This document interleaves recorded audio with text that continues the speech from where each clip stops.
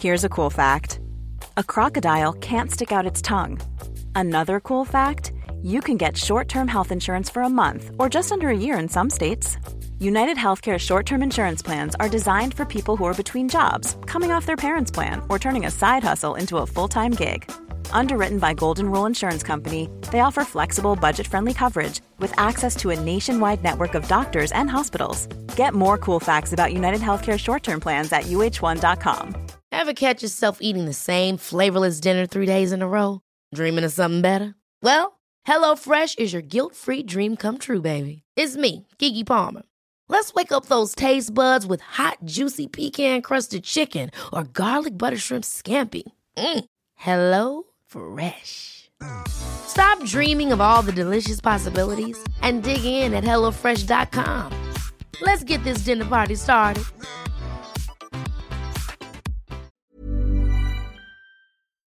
Welcome to Viral, a podcast series looking at the spread of COVID-19 as it continues to affect Ireland and the international world in a growing capacity.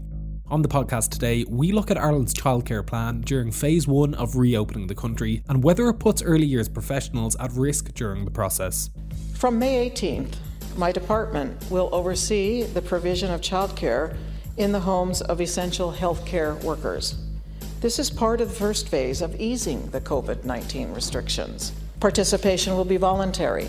Many services have expressed an interest in supporting this initiative and being part of Ireland's call during these challenging times. That was Catherine Zappone, Minister for Children and Youth Affairs, speaking on Wednesday about the government's plans to begin the phased reopening of childcare facilities and play schools around Ireland.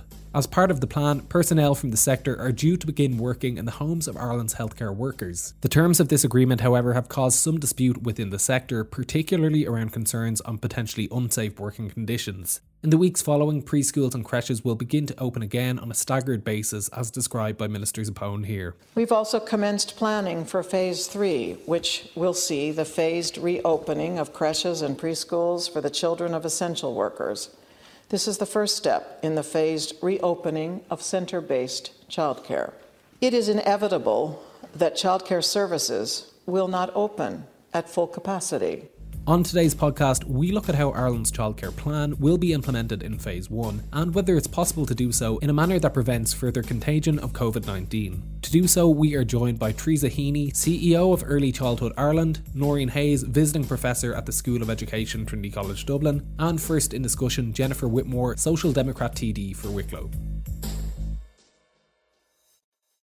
Before COVID, the early childhood sector was already at breaking point because of things like insurance premiums and high turnover of staff.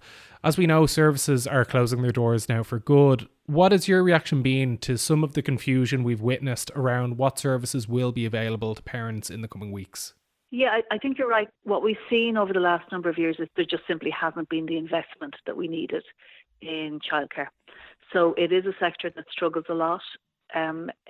It's an area that parents find very difficult to fund, and also it's very difficult for providers to provide the service that they need to provide at the level that they can provide it. So I think once COVID hit, it was one of those areas that fractured or found it very difficult very quickly.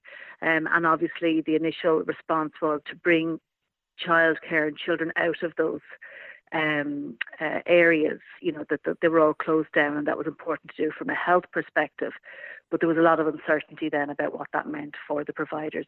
They already operate, a lot of them, on very narrow margins, particularly, the ECI schemes, which are very much sort of public funded.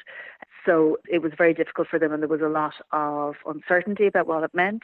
Now, there was measures brought out, and they were things like the staff were still going to receive a payment from the government, and the government also paid then for 15% of the staff costs for each of the providers.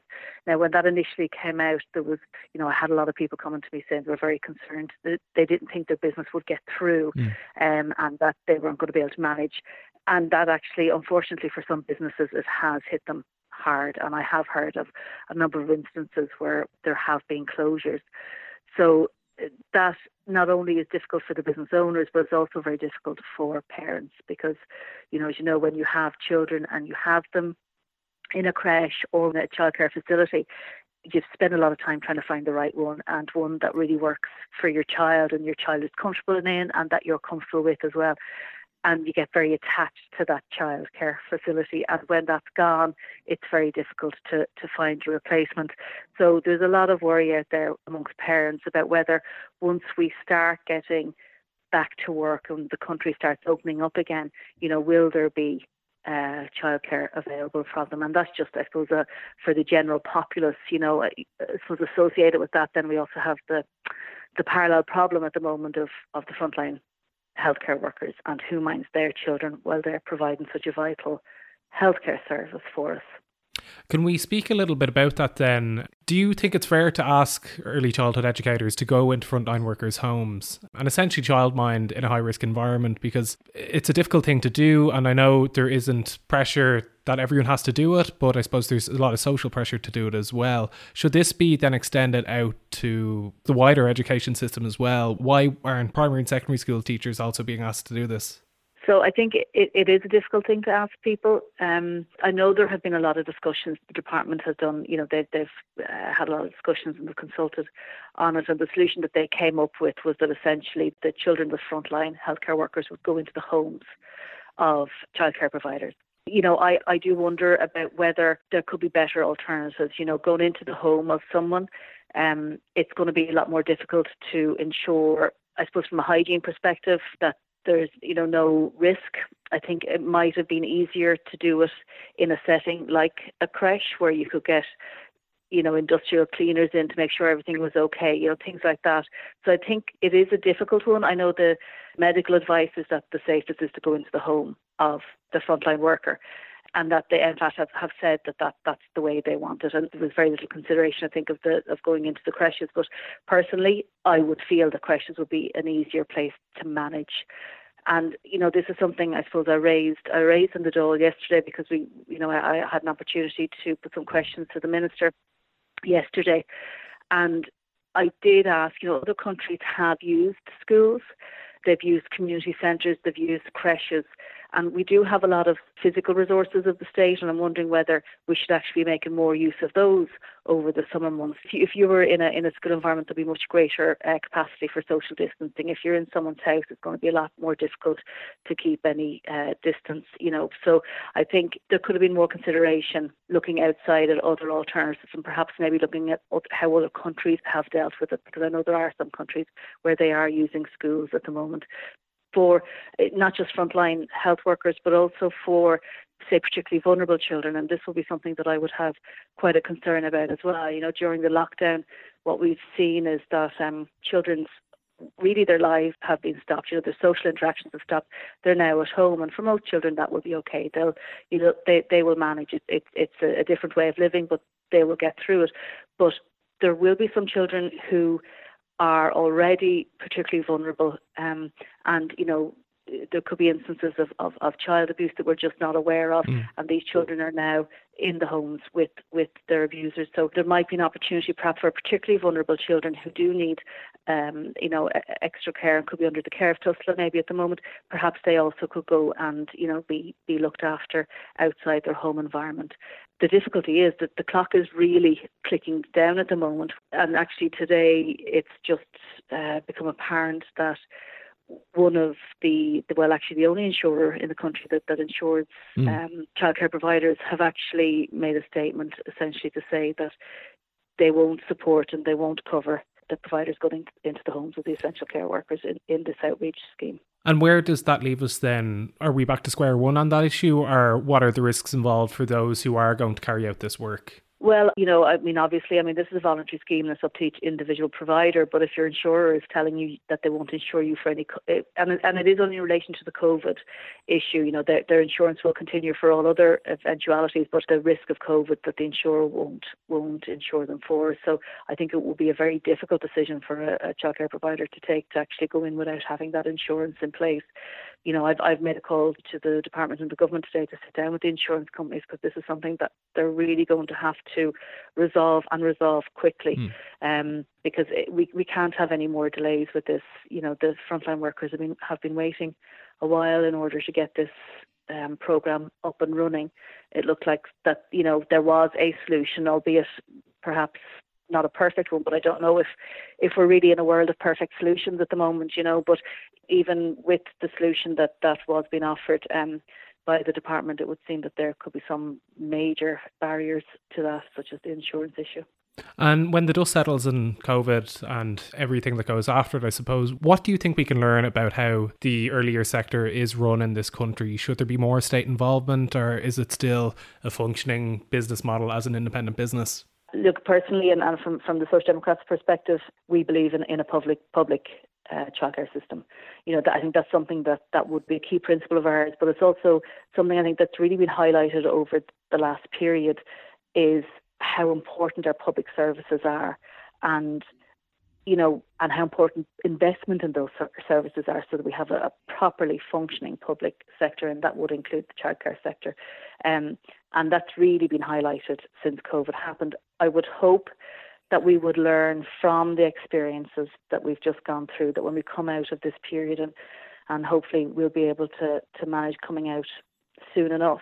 But I hope when we do come out of it, that we take some of the learnings from the last few months and really make sure that we strengthen our systems. Because the reality is we don't know whether COVID or another pandemic, or even, some crisis coming out of climate change, we will be hit with these sort of major events, I think, a lot more going into the future. And so it's only really through good investment in things like childcare and our public services will we have a very strong community and economy and society that can withstand these major, major challenges. It's just been amazing, actually, with the public sector, how really that they just played it blindly. You look at the guards, you look at the frontline healthcare workers, they really have put so much back into their community over the last while, and have demonstrated how important it is that we keep those services strong. So from a childcare perspective, Ireland needs to, we absolutely need to invest more. I think a public childcare sector is really the way we should be aiming. It's what we should be moving towards. I think it certainly would meet parental needs, and I think for children it would be a much better approach to take as well. And I think it would also give a level of security to staff and people who manage these services, that they would know that they were sustainable and they wouldn't constantly feel like, are they going to go under? So I think it would be a win-win across the board, actually, for people involved in the sector.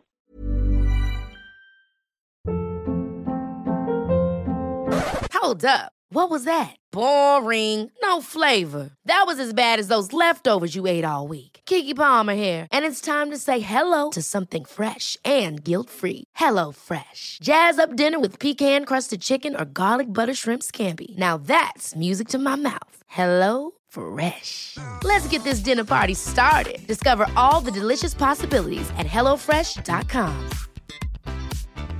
Quality sleep is essential. That's why the Sleep Number Smart Bed is designed for your ever-evolving sleep needs. Need a bed that's firmer or softer on either side? Helps you sleep at a comfortable temperature? Sleep Number Smart Beds let you individualize your comfort, so you sleep better together. J.D. Power ranks Sleep Number number 1 in customer satisfaction with mattresses purchased in-store. And now, save 50% on the Sleep Number Limited Edition Smart Bed for a limited time. For J.D. Power 2023 award information, visit jdpower.com/awards. Only at a Sleep Number store or sleepnumber.com. Many of us have those stubborn pounds that seem impossible to lose, no matter how good we eat or how hard we work out. My solution is PlushCare. PlushCare is a leading telehealth provider with doctors who are there for you day and night to partner with you in your weight loss journey. They can prescribe FDA-approved weight loss medications like Wegovy and Zepbound for those who qualify. Plus, they accept most insurance plans. To get started, visit plushcare.com/weightloss. That's plushcare.com/weightloss. Teresa Heaney is the CEO of Early Childhood Ireland, the country's largest member-based early years organisation, and feels that the consultation process during the pandemic has not been strong enough. Back when services were closed, what we would have done was recognise that there was no mechanism to contribute to a discussion about what frontline childcare would look like, despite the fact that that became an issue pretty immediately, certainly in the public domain. So what we did, what Early Childhood Ireland did at that time, was We just decided to do our own research and consult with our members ourselves to see what they thought about it themselves and what would concern them and what kind of provisions that they would expect to see in place. So that, I suppose, has been informing our own submissions to the department. So in terms of consultation, that's what we've done. But, so that was from us into the department just because there was no consultation structure. And every time that I suppose we were waiting to hear about what a scheme would look like, it seemed that the issue was permanently on the agenda of the NFET, the National Committee, but it never seemed quite to make it to the top of the agenda because other issues seemed to push it down the agenda, things like the deaths in nursing homes or access to PPE and so on and so forth. Those other key issues that I suppose we've been hearing about from the media over the past number of weeks. And then it seemed to reach the top of the agenda last week, and there was an announcement we made on, was it last Friday, that something was going to be introduced for the Friday of the bank holiday weekend. I think that was when we were told that a decision had been made to introduce a model and that it would be a home-based model. So we've, like everybody else in the sector, then we had access to a question and answer session with the Minister on Tuesday evening, the Minister and her officials. I think it was Tuesday evening anyway. And so we're all then just really basically trying to read the FAQs, read the guidance documents and see what it looks like and see what it means. I would have to say that on foot of it, it seems really complex. What we're hearing from our members is that it's overly complex. Already a lot of our members would have difficulty participating because they are now looking after their parents, or because they have children of their own at home, or because some of their, somebody in their close family is compromised, or there are, immune issues and so on. So already the number of people that would want to make themselves available is drastically reduced, I would say. And now it seems that some of the hurdles that are being asked to have to be jumped to deliver this scheme, I think for a lot of the members that we're hearing from, are just too great. Obviously, there's huge concerns about the insurance issue, but also the fact that staff have to be guard vetted again is an issue. And the fact, I suppose, our members can guarantee the quality of their service when it's happening in their own centre. This isn't going to be happening in their centre, it's going to be happening in a home. And that's one more step remove, makes them, doesn't give them confidence that they can stand over, I suppose, what's being delivered. Outside of the scheme, then down the line, there is going to be a phased reopening of centres around Ireland and a more centre-based programme. What has that consultation process been like, and have you any concerns about what that might look like? Yeah, that hasn't begun, that discussion hasn't begun yet. I mean, we obviously have been asking the department to engage. We ourselves, again, are beginning our own consultation process. We've assigned a team of staff to work on the issue, but one of the key things that we're going to do beginning today actually is beginning to survey members and create a reference group of members who would, interrogate some suggestions about what reopening might look like. What ratios might need to be, what floor space might need to be. There's a lot of guidance internationally about what's been recommended. I mean, some of the reasons why early years is well placed, I suppose, to reopen is that it's a very highly regulated sector. There are already highly regulated hygiene practices in early years settings. So a lot of those changes will be shifts, but not dramatic shifts. Noreen Hayes is one of the country's leading early childhood specialists and visiting professor at the School of Education, Trinity College, Dublin. She has been campaigning for structural reform and better working conditions within the sector for years. I think that there's no doubt about it that this particular pandemic has highlighted the critical role that early childhood and school-age childcare services provide in contemporary society. I mean, we live in a society which is built in such a way that the care of young children is increasingly shared. And this crisis has also shone a light on the very fragile state of the sector in terms of supporting itself. So I do think a rethink is going to be necessary, and it can only be done in collaboration with people who know the sector well. I think that possibly, from my perspective, looking at it as somebody who's observed the development of policy and practice over the last, probably 30 years now, I think that there is a need, rather than rush in with some quick decision to do this or quick decision to do that, I think there's an opportunity and a need to actually stand back, look at what has arisen as a consequence of the crisis, but look at it in terms of all of the various kind of innovations and supports and different instruments that have been used and developed in the field, and try to see if there is a way of bringing together the good elements of the services that we have with the less than successful sort of systems that we have as well. And if there was a willingness, and I think there is on both parts, at a government level and at a sectoral level, to really look and see what is needed in the field. I think one of the things, Ian, if I can say this, is that we probably need to start looking at these services as services for children. And then thinking about them, because a lot of the discourse around childcare has been around, and I can fully understand this, has been around the needs of parents. But if we consistently think of childcare as a service to parents, we aren't actually thinking about it as a service for children and people who are working directly with children. And do you feel then that policy implementations we've seen in previous years kind of suggests that the government see this sector's primary function as one to assist parents working rather than an educational service for the kids? Yes, I mean, when I say yes, so certainly, I don't wish to suggest that the children aren't thought of at all. I mean, child protection is a very big issue, for example, and is thought of in detail. And the support services that are emerging are about helping and supporting best practice. But actually, if you listen and look at the driving kind of engine behind getting change, it is often the affordability issue for parents, how to make childcare available to parents, and bringing in such initiatives as, for example, the free preschool years, which sound very laudable and indeed are very laudable, but they were brought in, particularly the first one, very quickly and without much consideration of what might happen in that year and how to support staff to provide that year within the structures of this new system. And then the second year was brought in without any close kind of revision of the first year. So they do seem to be reactive to public pressure.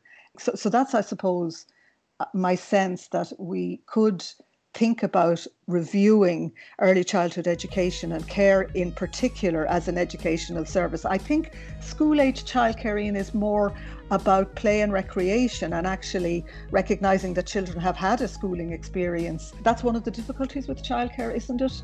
It looks different depending on the age of the children.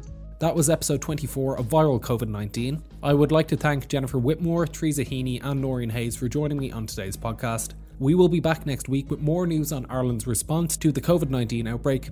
I'm Ian Doyle. I'll talk to you then. Planning for your next trip? Elevate your travel style with Quince. Quince has all the jet-setting essentials you'll want for your next getaway, like European linen, premium luggage options, buttery soft Italian leather bags, and so much more. And is all priced at 50 to 80% less than similar brands. Plus, Quince only works with factories that use safe and ethical manufacturing practices. Pack your bags with high-quality essentials you'll be wearing for vacations to come with Quince. Go to quince.com/pack for free shipping and 365-day returns.